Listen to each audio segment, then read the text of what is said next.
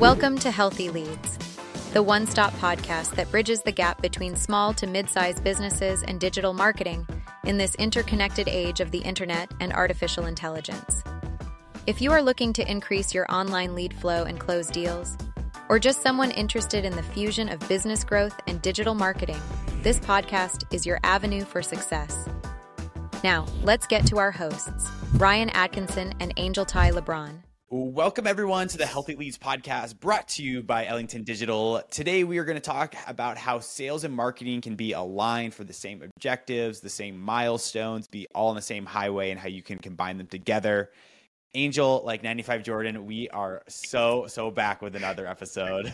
100%. Glad to be back, man. I've been saying a lot, so I wanted to rip it for this episode. So thank you for being open to that one. Of course. We've got cool news today, actually. This is like breaking news as of October 19th. And in that of the World Health Organization, WHO, as they're also known as, released a new publication listing key regulatory considerations on AI in healthcare. Super cool publication. They emphasize a little bit more about data. Data is the biggest thing that we're seeing in here. And I feel like data for AI in healthcare is definitely top of mind of a lot of people. Yeah. And I think especially in healthcare, since you're going to have people's medical records and now AI is going to be involved, it's probably a major reason why everything has been implemented so soon as of now. So I like the reform. Most people will say it should be like a Wild West, but I don't believe so. Yeah, it's a little bit different if it's like e-commerce, but when it's like people's like actual health, I feel like it needs to be like a little bit more like fine-tuned and like, where is this data coming from? Like, how are these decisions based on data? And so the WHO just released this actually today, the key regulatory things, and outlined 6 things. A few of them were like transparency and documentation, risk management, externally validating data, a commitment to data quality, privacy, and data protection. So if you like data, you are going to get data with this publication. So definitely give that a check out. Yeah, absolutely. Well, awesome. Let's move on to what we are all here to talk about today, combining sales and marketing. Here are some fun facts for anyone that is listening. $1 trillion is lost every year because there is an alignment between sales and marketing, and only 8% of companies have strong alignment between their sales and marketing departments. I got to ask, are these surprising numbers to you, not surprising numbers to you? No, definitely not. I mean, so many times it's usually, I think like we said on the previous episode, it's pointing fingers, like which department is blaming who. So there's so much of that I see, and I'm just not surprised by only 8% actually have an alignment. So yeah, no surprise on my side.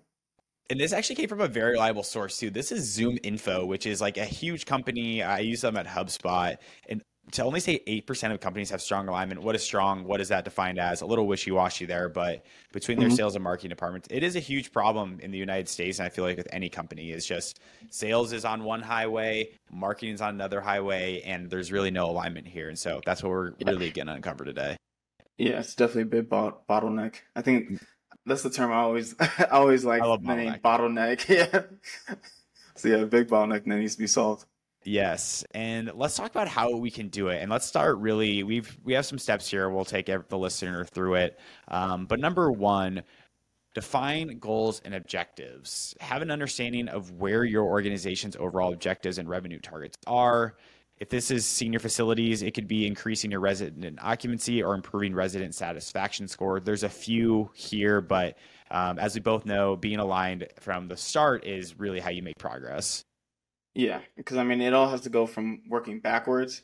So if you don't know what the North Star is, you don't even know where you're heading toward, you're not going to be able to really make any good decisions. It's just all going to be based on flying blindly. So it's definitely important for you guys to both understand, okay, we're heading for this type of persona, or whatever the goal may be. We're trying to look to increase the occupancy rate or the tour rate, show up rate, whatever it may be. So Yeah, and I know within like the software world, a lot of it is like leads, like how many leads, qualified leads did we generate this month? And it can be the same for a senior living facility as well, as like how many tours did we have, how many new qualified like leads came through. And so it's really just one, let's take a step back and defining, hey, marketing, hey, sales, this is what we want to hit on. This is our goals for 2023, 2024.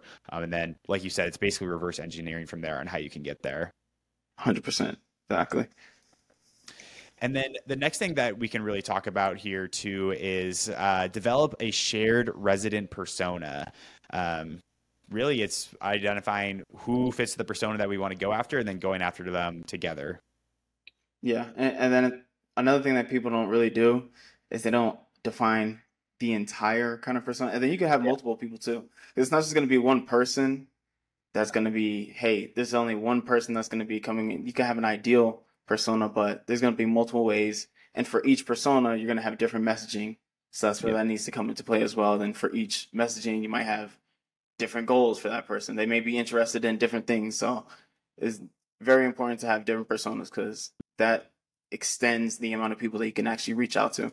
Yeah. Do you have like a usage case in mind for like any like PPC campaigns that you've run or like worked with clients on like defining a persona? It doesn't have to be senior living facility. Great if it is, but does any come to mind for you?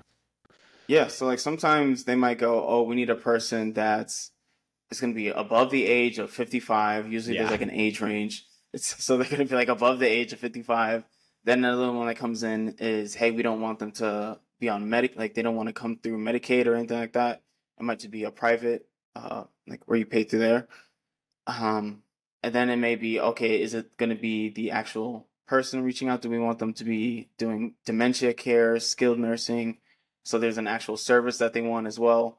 But then from there, it goes, okay, we want this person to be signing up now, or are they going to be signing up 3 months later down the line? So there's all these like little aspects of where they are is how we determine like, okay, if this person comes in, they're going to be 100% qualified. But some of those are kind of the big ones. Hey, are they paying through Medicaid?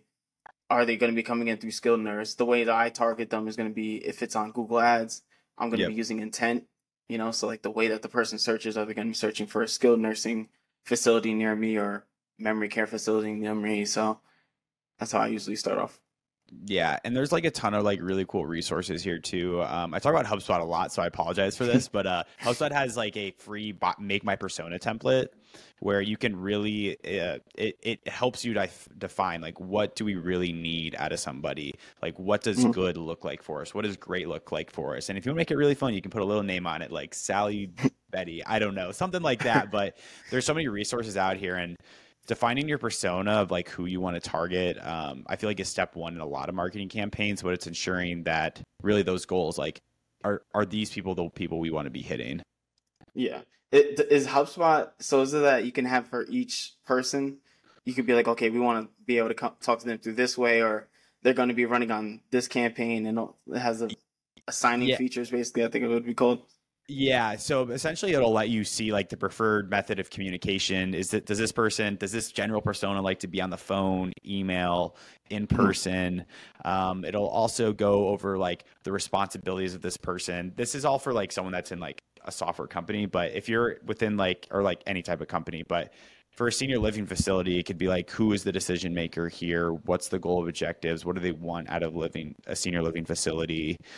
So it's really just defining those a little bit more to understand this is the persona we want to target and then being aligned on that.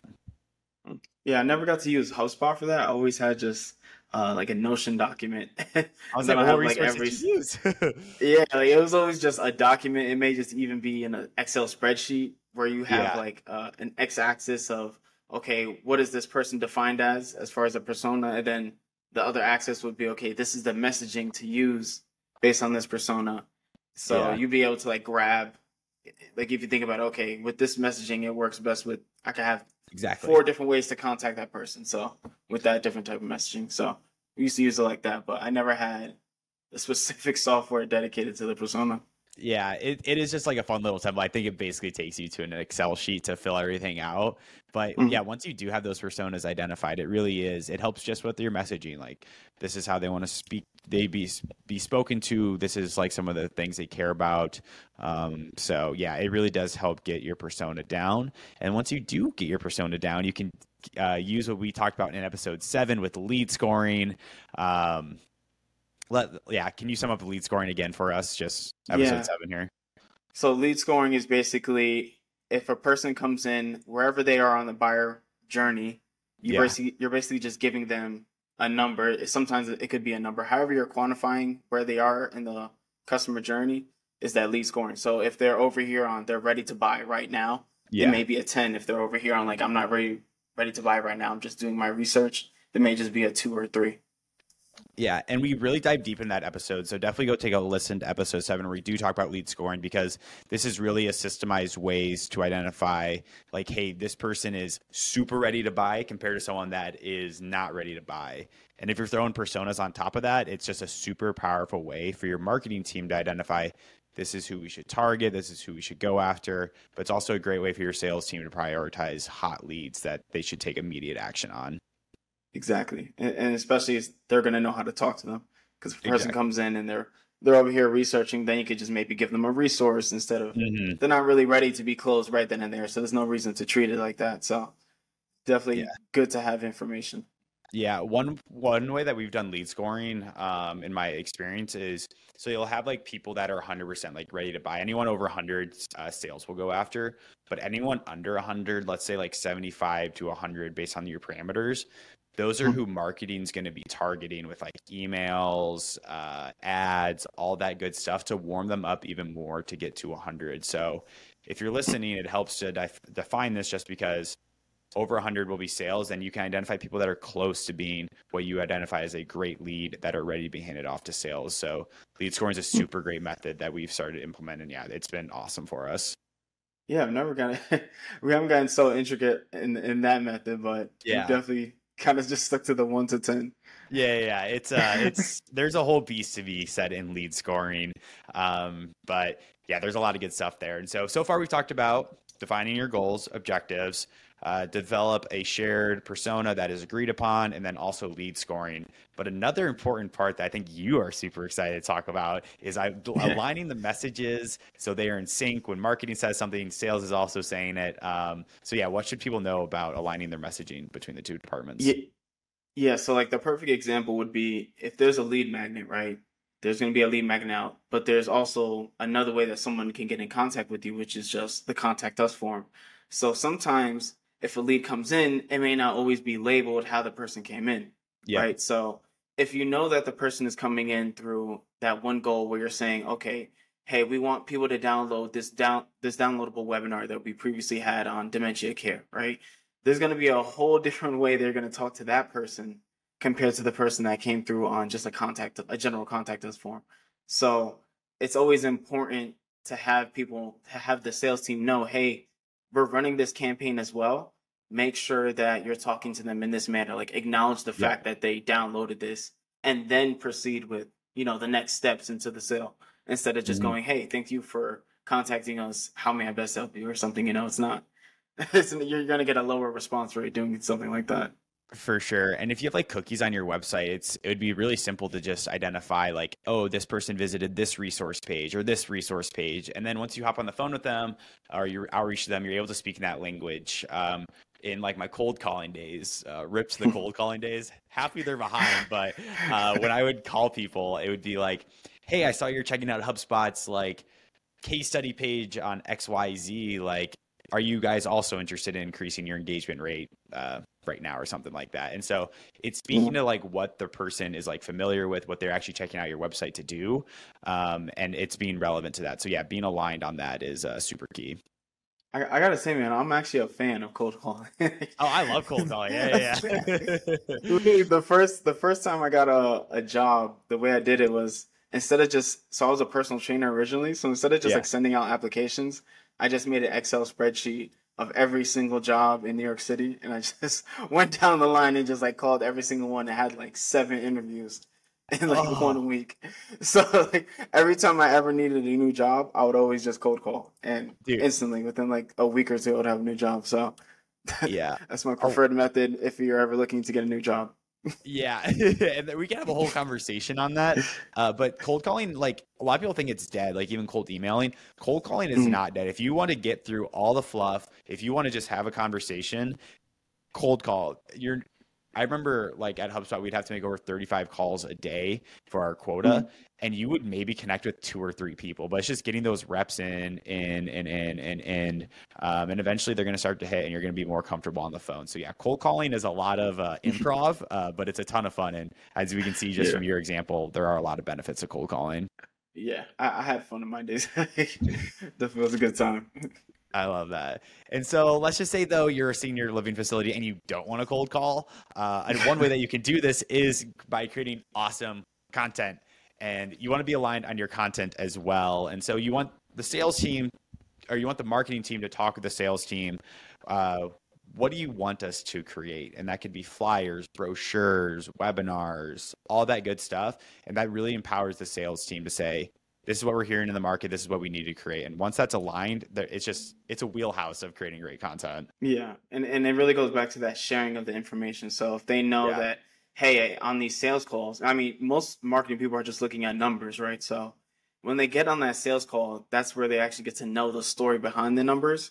So if that person joins the sales call and they're just like, yeah, I saw that brochure, but then, there was a one that you guys previously had that I saw that I really was more compelled on.